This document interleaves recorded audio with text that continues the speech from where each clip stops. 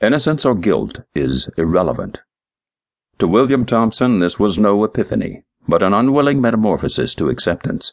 He reminded himself that he'd be free in a year, but it did little to temper his anger. The frigid air in the dark helicopter cabin continuously drained the heat from his body, and he clenched his jaws to keep his teeth from chattering, but a deeper coldness, a weave of anger, fear, and sadness encroached upon him as they neared their destination. It was this edgy foreboding, and the intuition that time was running short on something that had disturbed him ever since the sentencing. Far below, streetlights twinkled like stars as tree branches and other obstacles flickered through his line of view, and frozen lakes appeared as voids of black in an otherwise glittering landscape of life. The cars on the streets seemed to crawl from that altitude, and Will found himself wishing he was in one of them, any of them, and that he was another person.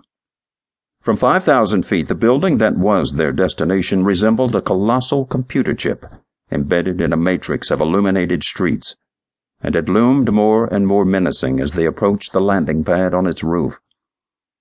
Will wrung his numbed hands, relieved that the 4-hour journey was finally coming to an end. He then scraped frost from the window and looked closely as they circled to come in from the north. The color of the building was a deep red, a blood red. Will rested his forehead against the cold, vibrating window and wondered if he could get himself to jump from the roof of the building if the opportunity arose. Never in his 40 years of life had he considered suicide, but he now understood how humiliation and shame could drive a man to such an extreme. His legs suddenly twitched, causing his foot to kick the seat in front of him. He knew it wasn't the cold that triggered the spasm, but rather the anxiety that bound him like a coiled spring. Even though he knew no specific details, he was convinced that the treatment would be unpleasant. Will's head jerked sharply as the chopper bounced down on the roof of the 30-story building. Once the aircraft settled, the pilot shut down the engines and tapped the co-pilot on the shoulder.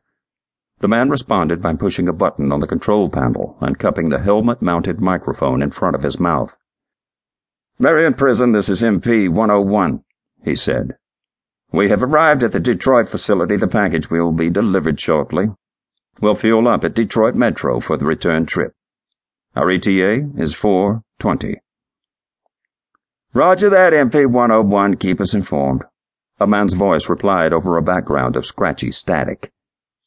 Will heard the chopper's rotors slow down to what was probably a safe speed. The 4 men who comprised his escort detail opened the sliding doors on the starboard side of the passenger cabin and climbed down to the roof. The largest of the prison guards reached back into the cabin, unlocked one side of Will's handcuffs from a steel eyelet on the seat, and clamped it on his own wrist. "Let's go, asshole," the guard ordered over the decaying whine of the engine. Will said nothing. The anxiety for what was coming, that which had caused his muscles to tremor like high-tension cables, was stronger than any anger those men could summon in him. Besides, he was so cold he wasn't sure whether he could get his mouth to form words. His jaws seemed to be locked in the closed position. Will stood up slowly, ducked his head and shoulders under the doorframe, and jumped to the ground 3 feet below, where he landed heavily. The rest of the men immediately surrounded him, acting with extreme caution, as they always had when handling him. They were larger, both individually and in number, but Will sensed they still felt threatened. He didn't blame them. He'd nearly killed a giant of a man while in prison. Until a little more than a year ago, he reflected, he'd never assaulted anyone. Will realized that being handcuffed to the oversized guard whose badge read Hank Tritt, MP number 2119, extinguished any hope of running for the edge of the roof.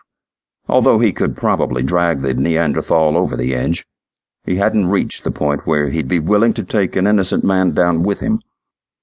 The guards led him out from the shelter of the helicopter, and Will's feet were so numb he couldn't sense the ground beneath him. The only indication of his own movement was the squeaking sound his shoes made on the hard-packed snow, a noise that made him feel even colder.